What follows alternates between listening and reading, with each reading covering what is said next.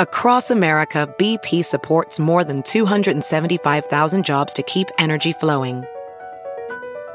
Jobs like building grid-scale solar energy in Ohio and producing gas with fewer operational emissions in Texas.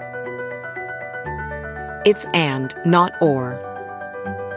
See what doing both means for energy nationwide at bp.com/investing in America. Hi, dear listeners. This is Kate Riga. I'm here to make a quick pitch that you consider becoming a TPM Prime member. TPM has used the member model for over a decade now, and our loyal members are the only reason we've been able to weather the turbulence of the media landscape and avoid the fate that has befallen so many other independent outlets. For $60 a year, you get no paywall, fewer ads, access to the Hive member forum, a members-only newsletter, and more. For $120 a year, you get all of that, plus no ads at all. Without our members, there is no podcast, not to mention that I'm out of a job. Thank you so much for listening and supporting us. We couldn't do it without you.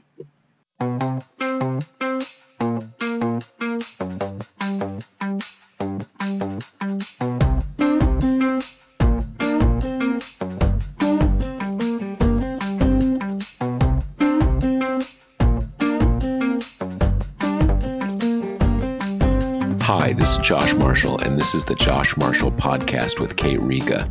Yesterday, we had what was kind of maybe going to be, I don't know if it's the first showdown, the first feat of strength for Mike Johnson, the new Speaker of the House, but it went in a kind of a funny sideways way. The headline, as you've probably already seen by the time you listen to this podcast, was that House Republicans and really the House Freedom Caucus let Mike Johnson do what Kevin McCarthy had done, and it had got him fired as House Speaker, which is to say he couldn't get something he couldn't get something passed by his own Republican caucus. So he decided to just say, hey, Democrats, can we just get together and pass a kind of it's not a clean CR, but it's a, lightly soiled CR. I don't know what you want to put it. It didn't have the poison pills that get you a government shutdown. Obviously, Democrats and a lot of Republicans wanted Ukraine aid put in there, Israel aid, all this kind of stuff. Republicans ended up with we're just going to kind of keep the lights on for, a little while longer, see what we can get worked out. We're not going to give you that aid. But I think everybody on Capitol Hill, even though that was not ideal, no one wants to have a big crisis shut down, so we're just going to kick the can down the road. But while that was happening, and it's still not quite clear to me if this is a matter of press boredom or whether these things are kind of connected in some way. I think it's a little of each, but I think there's certainly some of the latter. You had, this one guy who's this Mark Wayne guy, I don't know where they get these names, one newly minted senator challenging the head of the Teamsters Union to kind of take it outside and let's, solve this with our fists, this kind of weird stuff. And then the other thing is Kevin McCarthy, I was going to say speaker, ex-speaker Kevin McCarthy. And there's one detail about this that's especially weird. He elbowed a kind of a House Freedom Caucus guy, just walking by, kind of gave him an elbow in the side. And, that's weird. These are grown men, right? I mean, what is this, like high school? And it seems like Kate came up with or pointed out to me that I guess this isn't the first time that McCarthy has done this. It's like this kind of 17-year-old varsity football bro antics, right? He kind of shove somebody to make them kind of lose their temper and then kind of take it from there. But anyway, then Matt Gaetz went to the ethics committee, filed an ethics report on Kevin McCarthy. While you had this non-spectacle of, I think, everybody collectively just not having the energy to do that nonsense again that we were doing a month ago with constant speaker elections and threat down shuts and stuff like that. Everybody just, they can't do it anymore. So they just kind of agreed to kick the can down the road. But at the same time, you have this just weirdness with like threats of fistfights and shoving matches and stuff. And you're just kind of, what's going on here? What's going on here? Is the world just kind of falling apart? Is no one able to conduct themselves in a remotely serious way? So I want to get to this because this is Kate's coverage area and she's up there. So I want to get a feel for what exactly was going on up there. So we're going to talk about all that. We're going to talk about these brawls. And then we're going to towards the end of the episode, we're going to discuss some like light fascism or not so light. Because as you've probably been seeing in the background, Donald Trump increasingly over the last few weeks has upped the whole thing a notch, right? He's now in his speeches or in his social media posts saying things that, you know, you could find on like propaganda posters in like Germany in the early 1930s. It's really not an exaggeration. So we're going to get to all of that. But Kate, you were there. What was the feel? What was going on up there? Did it all seem part of one picture, or was this just a bunch of random stuff that some reporters pulled into some fictive storyline? Yeah, I think there's a lot going on. So let's just kind of first start with the shutdown aversion and kind of silo that for a minute. So like you said, what happened here is that Mike Johnson did exactly what Kevin McCarthy did in all pieces, you know, including kind of fainting towards that he was going to cater to the hard right of the party for, you know, a few days, weeks, kind of as it got closer. And then the inevitable caving to work with Democrats, realizing that you can't pass anything with just Republicans that, you know, has any chance of really passing the House, much less the Senate. So that's how we ended up with this, as you say, essentially a clean CR. The only kind of quote unquote right wing win is the fact that it's laddered or, you know, really kind of step stooled because it's in two pieces, basically. So the expiration of the funding will come in late January for some agencies and then late February for the others, which Johnson tried to make great hay out of, and it kind of at his press conference going on and on about how, you know, he's not concerned about the precarity of his position vis-a-vis the Kevin McCarthy position because, you know, this is a totally different situation. Like he's created a new vehicle. It's going to change the way we do this. You know, it's totally different than McCarthy. And then not mention the fact that it's passed on the backs of Democrats, that, you know, it's a clean CR. It has no poison pills in it. Democrats had to give up essentially nothing in exchange for their votes, aside from the fact that they're not like super thrilled that it comes in two parts. But, you know, most of them even kind of got a little bit of a win in terms of the expiration dates going beyond Christmas and avoiding the case that they just have an omnibus bill kind of stuffed down their throats right before everyone leaves for the holidays. So all that being said, it's just kind of crazy that here we are after seeing all these speakership candidacies kind of flare up and be extinguished just as quickly in this mass chaos for weeks. And the situation is more or less exactly the same as when McCarthy was in office. None of the dynamics have changed. The hard right makes themselves, you know, impossible to govern, impossible to kind of pass anything on the backs of. So the speaker is forced to kind of go to the Democrats. And the only difference here is that, you know, I spent the day kind of going around and asking these hard right guys and the people who ousted McCarthy, like, what possible justification could there be for not punishing Johnson for doing the exact same thing you punished McCarthy for? And they just did variations of, you know, he's the new kid. He's only been in this post for a few weeks. He doesn't own this situation. But most of them were very quick to kind of attach to the end.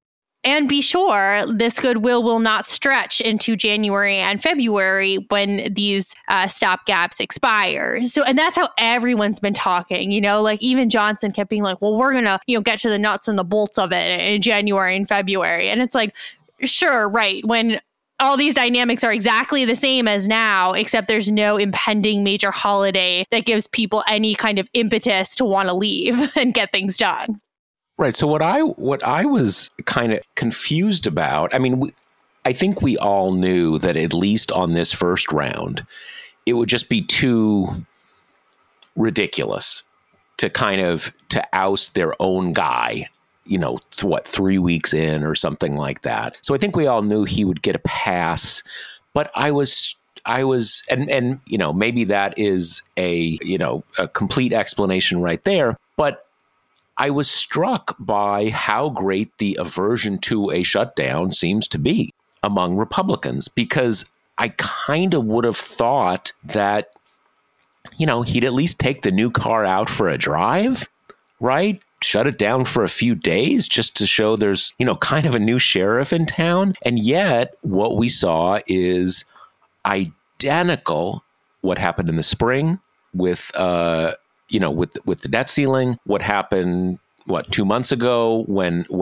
McCarthy got fired, down to the wire, get to the wire, Democrats, hello, check please, right? I mean, the exact same thing. And it did make me think they're a little more worried about a shutdown than I maybe understood. And I think one part of that is they know it'll be damaging to them. Despite all the protestations, they know it'll be very damaging to them, and damaging to them in, I think, the only currency they understand, which is, and we might lose our majority next year because of it. Certainly Johnson doesn't want that.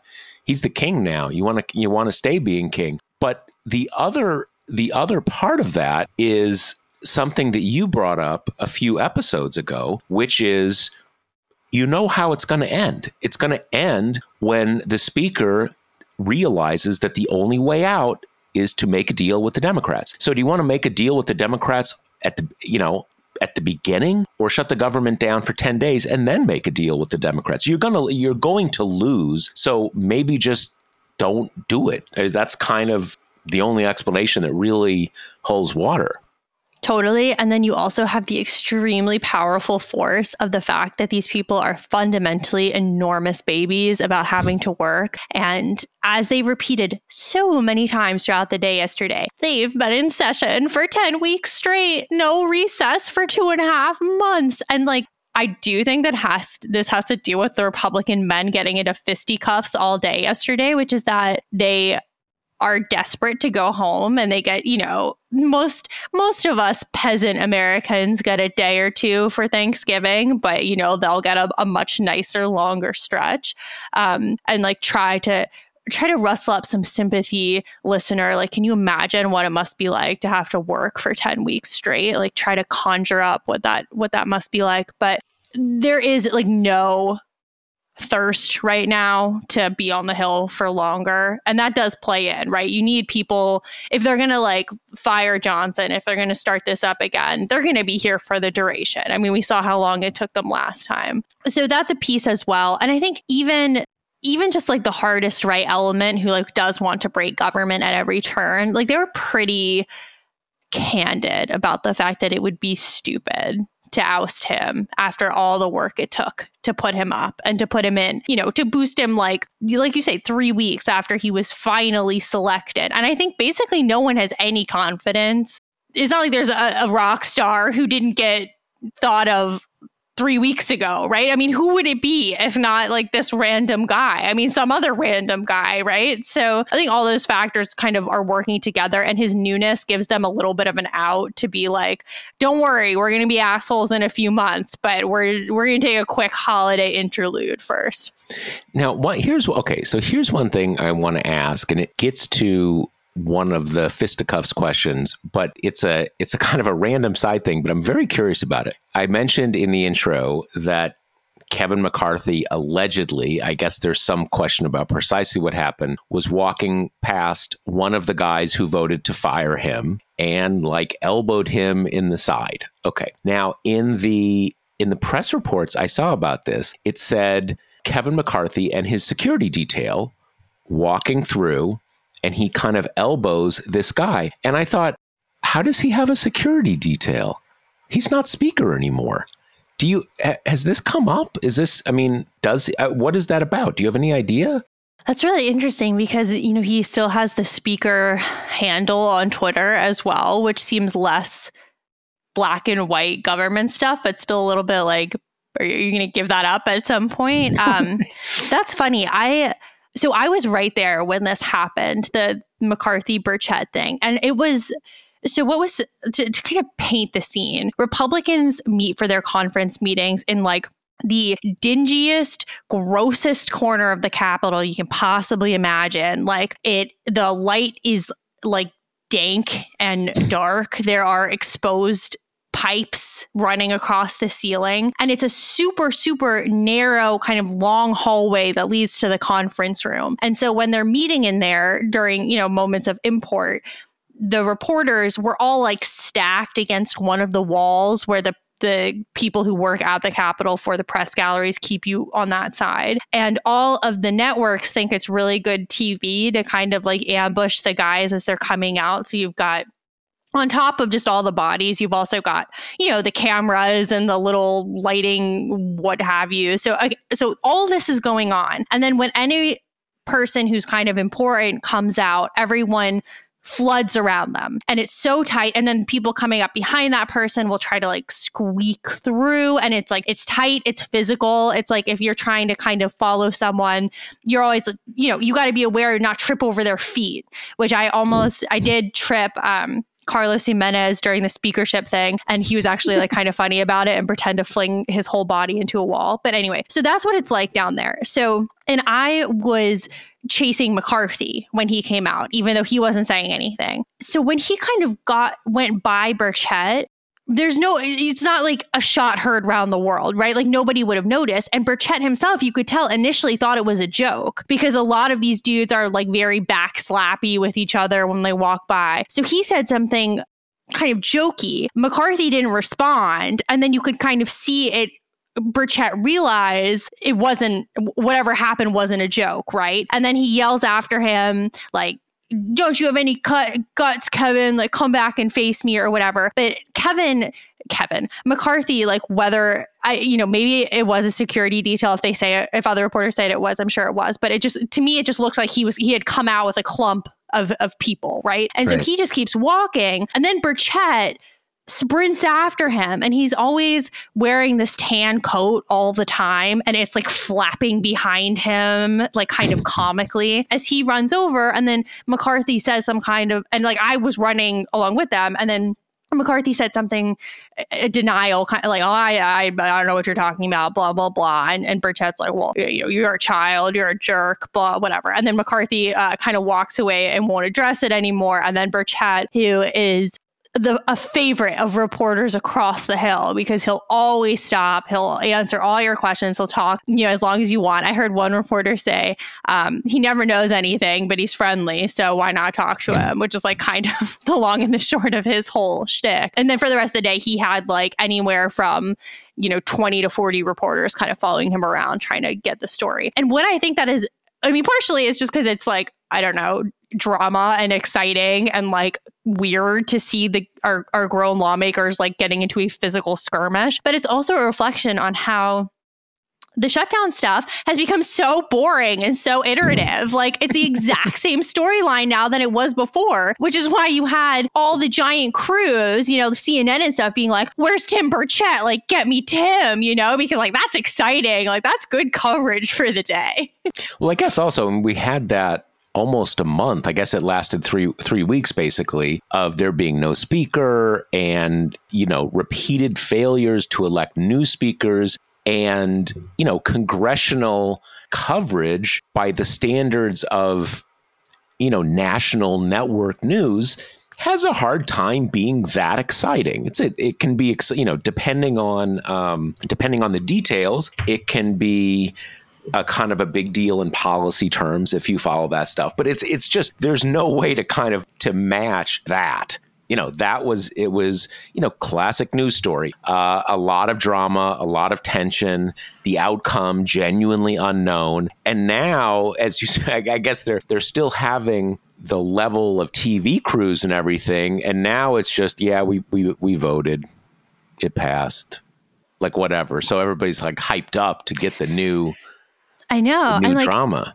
Just to do a little curtain lift on this moment, I'm our only TPM reporter at the Hill right now for just like kind of various reasons. And so, it makes it it's physically like hard. I can only be in one place at a time, and it makes those moments where you get access to them, whether they're coming out of a meeting or going to a vote, it makes them like really high pressure because that's kind of your only shot. And so I was obviously like right there when all this Burchett stuff happened. And I had to kind of make a choice of like, do I kind of go all in on this Burchett thing and lose my opportunity to ask everyone else who's coming out of the meeting, like, what's going to happen? Is Johnson going to get punished? Is this going to pass? Or kind of leave the Burchett thing and then get everybody else. And it is funny because in this moment, you've got these incentives pulling you in different direction, right? Because it's kind of like, okay, if I pull off to the side here and like tweet everything that's happening, there's like, even though I have not really invested anything in my Twitter presence, there's like a good chance that that'll do numbers, right? And that'll like attract attention.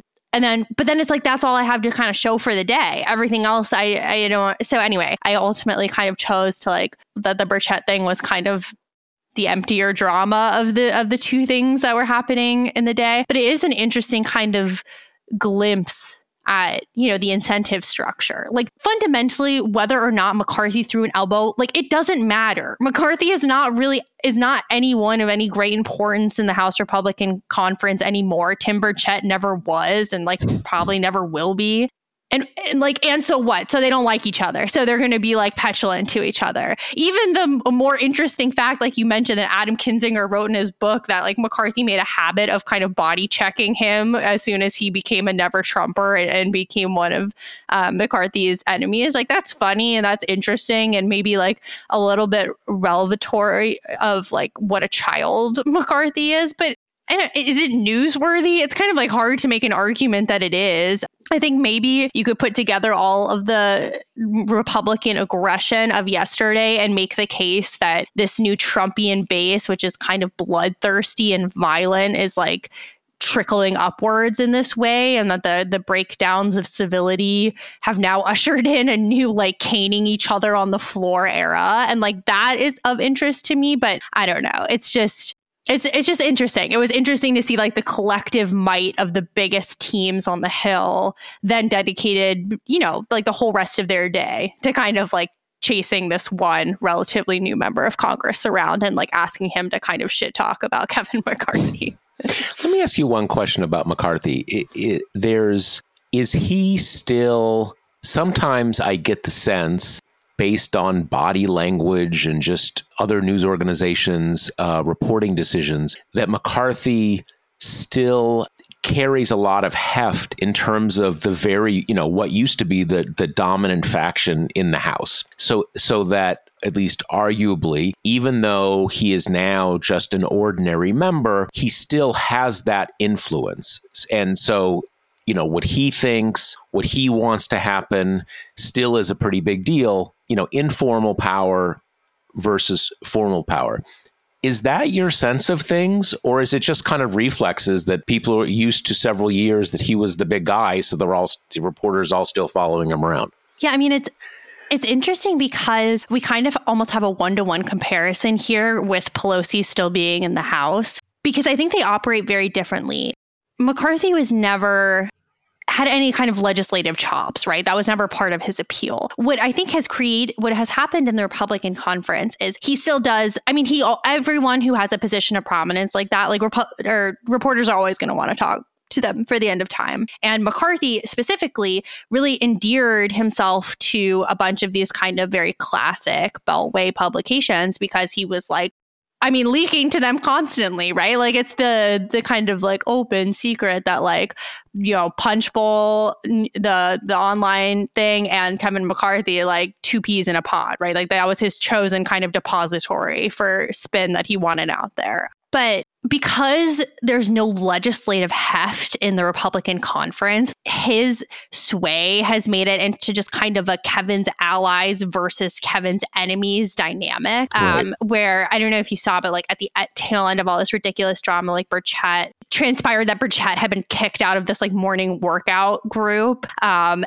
there's like some consternation. Like he says it's because the group is run by McCarthy allies and they're mad at him. And they say it's because he can't be trusted with off the record information, which honestly, I could see it going either way. But that's kind of how his power center has transpired. It's just created these schisms. And by dint of that, kind of most of the more powerful people in the House Republican Conference are on McCarthy's side, because the other side is generally kind of new people, or like, or think of the people who ousted McCarthy, right? They either tend to be like, they're mostly kind of like fringy, like hard right type people who McCarthy hasn't done them any favors. So they didn't have any power. And then he was kind of kept out of power after that by, the Nancy Maces and the Matt Gaetzes and people who are never going to have any power within the conference because they don't coalition build at all, right? It's all about them all the time. So when that's your schism, it's just kind of like the more traditional power centers are on McCarthy's side, which is funny because in the Democratic caucus,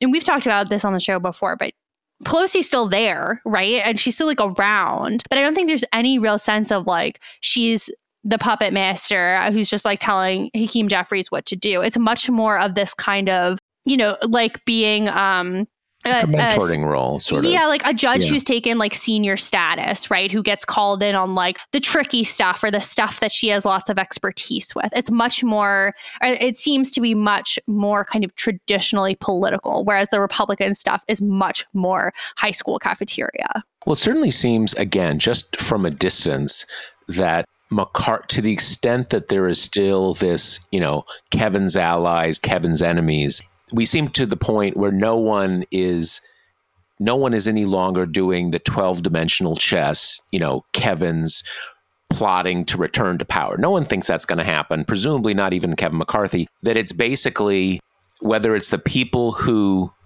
ended his career or the guy who replaced him, that he just wants to kind of fuck with everybody and be there and kind of just make trouble because he's mad. And, we'd be mad too if that happened to us, right? That's my general sense. Does that seem kind of how this is playing out? Because as you said, it's not like there's going to be any policy, like don't do this policy because that's my ride or die policy. Right, which also operates on the other side as well. Like we've said this before, but it's easier for the Democrats to kind of be like kumbaya and unified when they've got no power in the House, right? They're kind of locked into the minority. But yeah, I think the biggest part is obviously how McCarthy went down. Like he thought, and his allies thought, that it was unfair and self-indulgent and pointless. And I think all those things are pretty objectively true.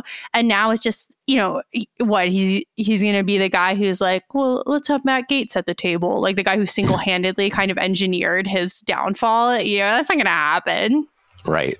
Okay. So last question on this, and this is for our listeners. I mean, these things are important in their own way, even though they seem like personalities and stuff like that. Do you have a sense, like, is there in that interregnum period after McCarthy, that 3 weeks between when McCarthy was ousted and when Johnson came in, the big dynamic seemed to be allies of Steve Scalise and allies of Kevin McCarthy, with this kind of, this quite small, kind of rump Freedom Caucus, the people who, actually triggered the whole crisis. And a lot went back between those two things. And then Johnson, there was no Johnson faction or Johnson people. He just, kind of everyone else was like dead on the floor, and he happened to be alive, and he just stuck up and grabbed the gavel and walked out of the room. Are you getting a sense, like, are there Johnson people, or is it still kind of thing where everybody's sort of in shock and he's the speaker and they're trying to move forward? But like, does he have allies? Is anybody really behind him, or is nothing really coalesced to that point? Well, it's funny because it's the flip side of the coin that's been the source of his power thus far, which is that everybody likes him. So there's not really a specific, as far as I can tell, a specific kind of pod of supporters, of schemers. It's more just kind of like genuinely everyone in the caucus does seem to like him. Like whenever you ask even the kind of the hard right, like when I was talking to Bob Good about this yesterday, it was one of the McCarthy ousters. He was just like, oh, well, Mike's a good egg. Like he's a nice guy. That's how everybody feels. So I think. And sort of across the spectrum of Republicans. Yep, exactly. So at least right now, while things are so fresh, you do have this sense of people don't have a big drive to like embarrass him or to kind of to punish him in any meaningful way. And then, I mean, that hasn't stopped the House Freedom Caucus people from like yapping a little bit, from like saying they're displeased. And that's why I think that, coupled with the fact that I think 93 Republicans voted against the CR yesterday, spells like enormous trouble for him come midwinter, because, being a nice guy is not going to keep him in the seat forever. But yeah, it's so, everything's so new. It really does feel kind of tenuous, like almost what I imagine like succession squabbles and some like royal regime feel like. Everything just is very unsettled at this moment. So what are the next steps in what is happening in the House? And then the broader issue, we're still playing out this agreement that was made last spring over the debt ceiling, which, now we're doing these CRs because they couldn't get the stuff done that they needed to get done under the agreement. But not too long into the new year, you have this final hard deadline where you have these big across the board cuts. So what is now we're 6 weeks till the end of the year. Walk us through what happens next. What are the big, kind of tent poles in the calendar? Well, the shutdown deadline is still on Saturday. And so the Senate needs to pass the CR now. Based on everything we've heard, I would be like kind of shocked if there's any more drama than maybe Rand Paul is kind of a dick and like doesn't let them do it procedurally fast. So they have to finish things up, right before midnight on Saturday or something. But Schumer and McConnell are working together on this. As we've kind of said, it's the best possible deal for Senate Democrats. Clean CR, no poison pills, no cuts in spending. They didn't have to give up anything. Republicans are kind of in the same boat. So we expect the CR to pass in the Senate pretty easily. Then the first part of the CR expires at the end of January, the second part in February. And that's when things are really going to come to a head, because as you say, technically the punishments in the debt ceiling agreement, which are big across the board cuts that, specifically kind of target the Defense Department and places that Republicans would be concerned about. The sequestration technically takes effect if we're still under CRs in January, but doesn't actually kick in until the end of April. So we're just, at that point, we're going to be getting to the end of the line in terms of like, you just can't have a CR. And it takes a ton of time for them to pass these appropriations bills. So if there's any chance of avoiding those draconian cuts, you would think, there can't be any even kind of short-term punting type that, we're going to do a CR for a few weeks. Like, I think they need to kind of get going on the appropriations bills, whether they be separate or in a minibus or an omnibus or what have you. So that's when I think that's when the precarity of Johnson's situation is just going to come into such stark relief, because that's a big legislative lift for someone who's experienced at doing legislative lifts, and he is not. And, he's got a few months to catch up, but this is the time of year where Congress is like really not in session very much at all, because, we have all the holiday stretch and they're home for a lot of it. So that's when the kind of, rubber meets the road. And we're also, it's funny because as much as the Senate has been more together than the House, the Senate hasn't gotten a lot of attention because they're just kind of, they wait until the Republican speaker makes a deal with Democrats and then they kind of just pass that. And that's how it goes. And now I think we'll start to see more Senate stuff as well. They've been moving their appropriations bills with much greater success in the House because they're sticking to the spending limits established in the debt ceiling bill and everything. But, it's not like that's going to be a drama-free process. Like that's going to be some kind of smooth bipartisan agreement on everything. Like some of the agency spending bills are just every year more controversial than others because they focus on agencies that more kind of neatly divide down partisan lines and everything. So yeah, I think January and February is going to be like kind of a mess. That's when like things are really going to kind of start getting dramatic. Well, and it's also when, two things are going to happen. We're going to move more decisively into the campaign season.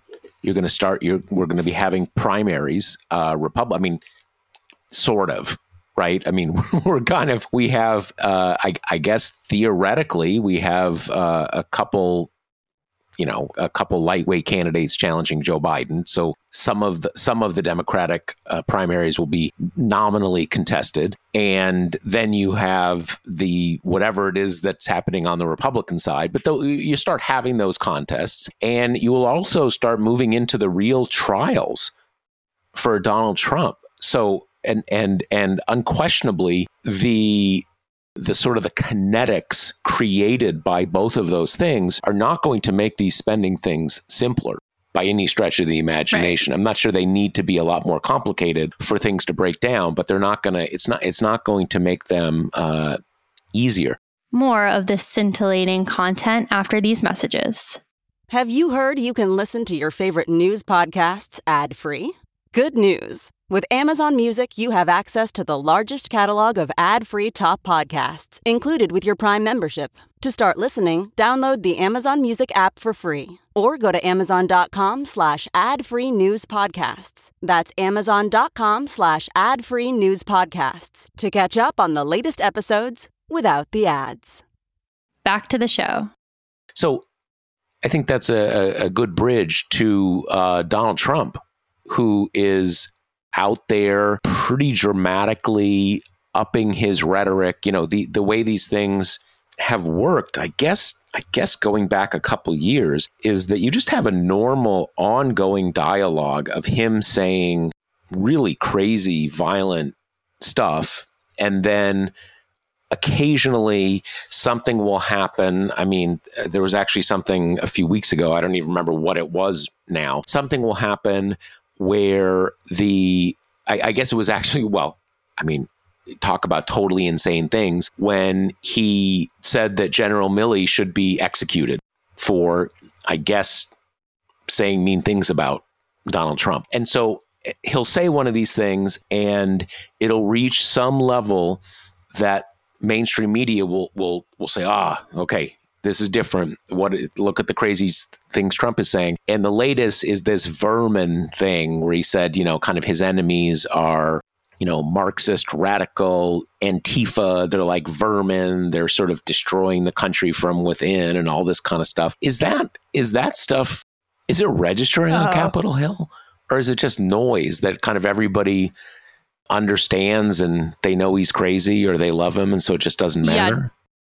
Definitely not on Capitol Hill. And it's funny because this is always one of the biggest kind of Twitter critiques. It's always like, well, how come every time you see X, Y, and Z, like you don't press them about Trump's comments? And the reality is a lot of the times they'll say things like, I hadn't seen it.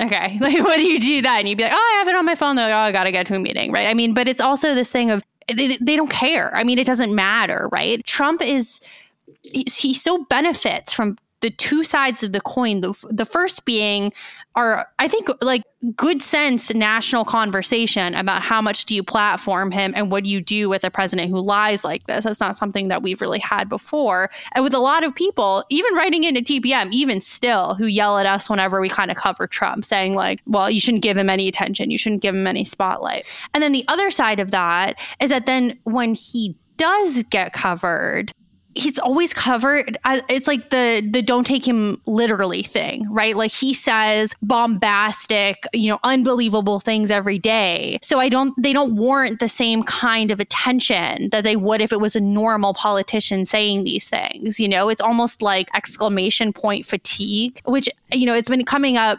The comparison I keep seeing people making is can you imagine if Trump's vermin comment was covered like Hillary's deplorables comment, which I think is an imperfect comparison for a couple of reasons. One being the media environment is so primed to only take certain kind of comments really seriously. And the gaffe is one of those, right? Like when somebody makes a big political gaffe, the unsaid textual assumption is that that's something they really think. And it burbled out. It escaped the carefully kind of curated, protected, consultanted shell that every politician has and gave us a rare look into their inner life. And so for Hillary, when it was the deplorables thing, yikes. She didn't mean to say it, which means that's how she really feels, which she thinks these people are scum, ties into already very neat narratives about how kind of Republicans can say that people who live in cities are like criminals, like swimming in oceans of shit with rats. But if a Democrat tried to say anything bad about rural America, it's like, are you kidding me?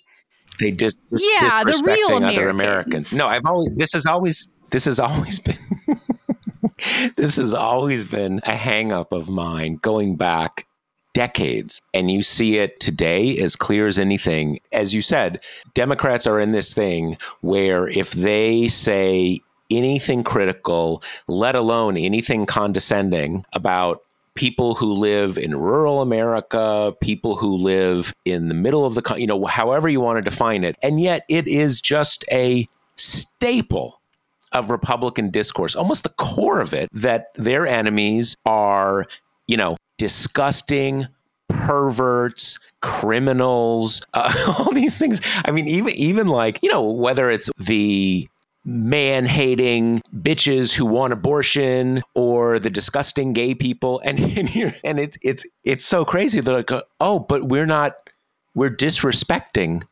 Republic. I mean, it's one of these crazy things, and what is really crazy about it, or what is so embedded about it, is that it's something that most middle of the road Democrats, and even in some ways Democrats across the political spectrum, completely buy into. It's you even see it with there's almost as big a conversation on the progressive left of, you Hillary types condescending to these working Americans in the rest of the country when they could be enlisted in a more traditional class politics if kind of snooty coastal liberals weren't always talking down to them. It's just a crazy thing, and everybody buys it. So the end of what I was saying is basically you've got that dynamic with a deplorable thing, but also the idea that it was a gaffe that easily broke along these narrative lines and these like permission structures we're really familiar with. Trump's vermin comment was scripted, and it was obviously scripted because you can really tell when Trump is talking off the teleprompter and when he's not. So those two things get treated completely different, right? If he had said the vermin thing, if it had slipped out while he was like working the rope line or something, I still don't think it would be covered the way it would if a serious politician had said something like that, but it would have been different. But because it's Trump, because he says crazy things, because we have not figured out how to cover him in a way that isn't just like pushing the panic button every day or ignoring him completely, it's like the Milley thing. I mean, it's like his, I'm going to mobilize the Justice Department and indict my enemies. It's like I'm going to use the National Guard to like kill protesters or whatever. It's just kind of, it all gets just sublimated into the cloud of noise around Trump, and nothing is ever taken seriously. Yeah, I do think, one thing about Trump, I don't think he would even know the word vermin. Oh, so Stephen Miller all over that, right? He totally. I mean, you actually have to be, relatively acquainted with early mid 20th century, totalitarian rhetoric to even know where that comes in, right? So of course that's nothing he would ever, like what is believable for Trump is when he says shithole countries. That's a New York kind of talk. It's not something like, oh my God, remember when Hitler said shithole countries, right? I mean, it's just, it doesn't refer to any historical thing the way that vermin does. What I worry, or what I hope Democrats and just all Trump opponents don't do, I saw a lot of interviews over the last week that were like, Trump is signaling with this rhetoric that comes from the 1930s, what he's planning to do. And this is a telltale about the rise of authoritarianism. And that is all right.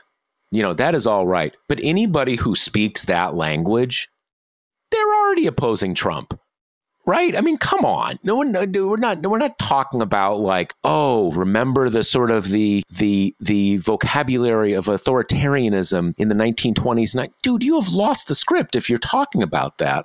And the other thing is, and I think we're all familiar with this from Trump's first term. And again, that's why Stephen Miller or whoever it was wrote that into the speech. You have a constant flow of outrages, provocations, and then you have kind of normal people saying, oh my God, this is so bad. And kind of talking about these kind of rarefied ideas. And it's Trump's the actor and everyone else is the reactor.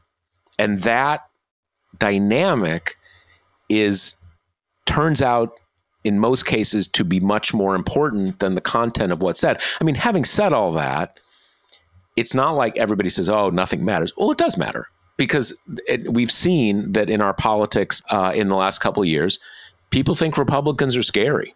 And Trump being the head of the Republican Party is a big part of that. I mean, what I would recommend to Democrats is you want to take these comments in pick out the comments that have the most resonance and change up the dialogue from what I think a lot of Democrats, and I'll just say normal people do, which is, can't you see how outrageous this is? That's no one cares about that thing. Like, don't you think this is outrageous as I think? Well, apparently not, right? Because it doesn't seem to be hurting him. But you have a series of things like that his people are apparently planning on invoking the Insurrection Act on the first day of president to kind of, call out the army on the people who inevitably will be protesting his reinauguration if he is elected, God forbid. Executing his former chairman of the Joint Chiefs. You've got a series of these kind of things. I think you want to add, you want an ad campaign. Like, who's Trump going to kill first? Who's Trump going to murder first when he's elected? And that, I think, that is something that at least people will say, well, what do you mean? And then you kind of put out the quotes and you kind of, that's the thing. You have to find a way, the Democrats, whoever we're talking about, need to find a way to go on offense, not just in the sense of being really upset and outraged, but rhetorically on the offense, making the other side, answer questions, kind of turning things. And so far, I'm not seeing that. Yeah, look, I think the other piece of this, to also kind of harken back to the deplorable comparison, is she said that, in October before the election? Yep. Right. I mean, timing is everything. Mm-hmm. If Trump had said this vermin thing next October, even next September, I think it would have had massive reverberations. I mean, as you say, I'm sure it's already been neatly clipped into what's going to be an ad for Biden, kind of compiling a bunch of pro-extremism little sound bites, but which is also like part of the reason why I, as we discussed last episode, I'm just like not as panicked as everybody else about Joe Biden's stuff, his bad poll numbers, because all of his weakness right now is coming from like disaffected Democrats, low information voters, people who don't vote in midterms, people who aren't very politically engaged.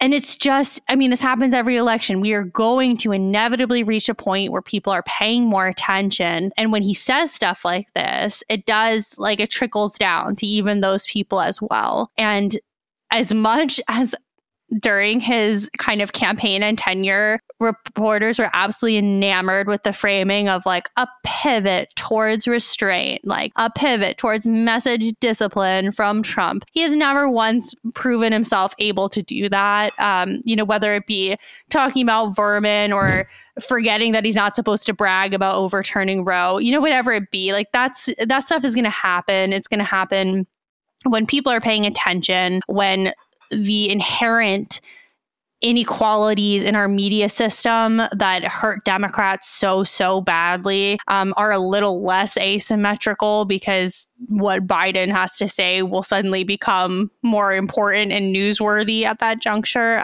So yeah, I mean, I think what you said is right. I think, you stick to the game plan. Like, the game plan that has worked every time is that Republicans are scary and they want to do like weird, unsettling things, and they're being kind of open about wanting to do those things. And as we've seen for a few cycles now, when you remind people of that, and even when that's juxtaposed with Democrats as boring, unexciting old dudes, like, that is still the side that wins out. Yeah, no question. And I think it's telling, and that's why I asked you that question. Like, is any of the Trump drama operative up on Capitol Hill? And I suspect, and I think you confirmed, that on both sides, it's like Trump didn't even exist.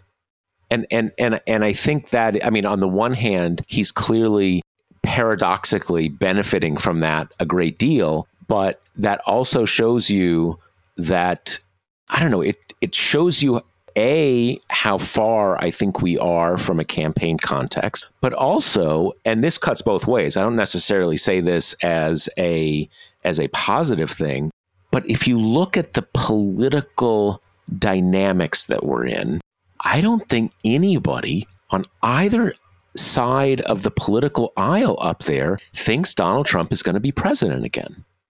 And conventional wisdom is often wrong. So I'm not saying, and that tells us that obviously it can't happen. That's not what I'm saying at all. I'm saying that, and this is maybe an argument that we're sleepwalking into a catastrophe, and we absolutely may well be, but it's some part of the uncanniness of this political moment, and the fact that he can say these things and promise to do these things, and kind of everybody's like, oh wait, I'm still worrying about, whether this defrocked speaker is body checking this other, backbench weirdo, because no one thinks that's going to happen. And that's weird. That's weird.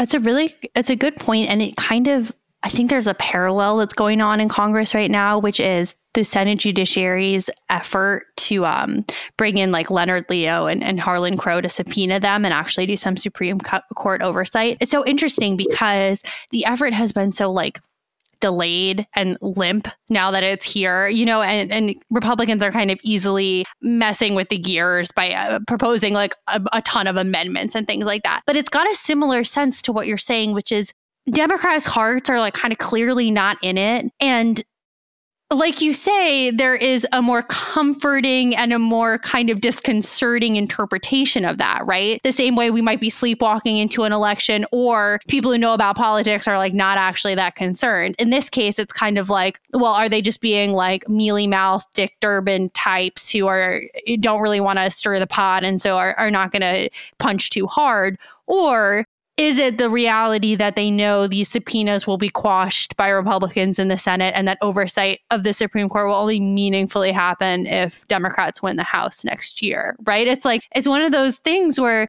you don't want to lull yourself into a sense of complacency, because there is always the darker interpretation that, and it's not like Trump hasn't squeaked through before, right? But when you look at the political calculus there, it does seem to indicate to you, you've either got politicians who are not really acting like politicians, or you've got politicians who are kind of subconsciously acting on their, at this point, they're pretty strongly, if privately held, beliefs about how things are going to shake out.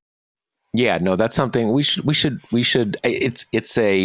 going to say we should talk about it in the next episode, and I think we should, but it's a very difficult thing to talk about, because in some ways we're talking about what's not there, or what is clearly an unstated assumption that we can just infer from everyone's actions, but it's hard to know quite where to go with it from there. Because you can just say, for whatever reason, no one seems to take this possibility seriously, and that's weird. And something that, and why don't they? Everyone involved has incentive not to be candid about, right? Absolutely. No, it's funny that you actually, maybe for the next episode, we'll work out some very thought out script for how to discuss this issue, because it's as we're kind of doing now, it's so easy to have it just be sort of airy fairy, and you're not really grabbing onto something hard and of substance. But you even see that in the way that Republicans react to all the Democratic bedwetting about Biden, his age, all this kind of stuff, that if Republicans believe that and believe he's doing as poorly as he, to many people, he seems to be, and they claim, they wouldn't keep repeating that, because that means he's done, or he's their messaging is of the sort that seems to look forward to years more of Biden being president and how to beat up on someone that they don't think is going anywhere. In any case, it's a weird question. And I want to emphasize again, just because sort of political insiders and political stakeholders aren't taking this seriously does not mean I think they're necessarily right. I think, obviously Trump can win. It's more part of the weirdness of this moment that you have a range of assumptions. You have facts on the ground. You have pretty deeply held assumptions, many of which are totally, you can't fit them together, but they're all out there and none of them add up. And that's something that makes the political moment so weird. Mm-hmm. That's kind of the only way I can put it. In any case, we are going to put this episode out of its mercy, because clearly I'm speculating in real time about things that I'm having a hard time getting a handle on. But I do think that's a real thing, and we are going to come back to that. I think that's all we got for this episode. Anything else we need to hit before we sign off? That's about it. Not. Okay. Well, thank you again for joining us for another episode, and we will talk to you next week. The Josh Marshall podcast is hosted by me, TPM reporter Kate Riga, and TPM founder, editor-in-chief Josh Marshall. The show is produced by Jackie Wilhelm. Thanks to Why Not Jansfeld for our podcast theme song, and thanks to all our TPM members who make this possible. Rate and review us on Apple Podcasts, and subscribe wherever you listen.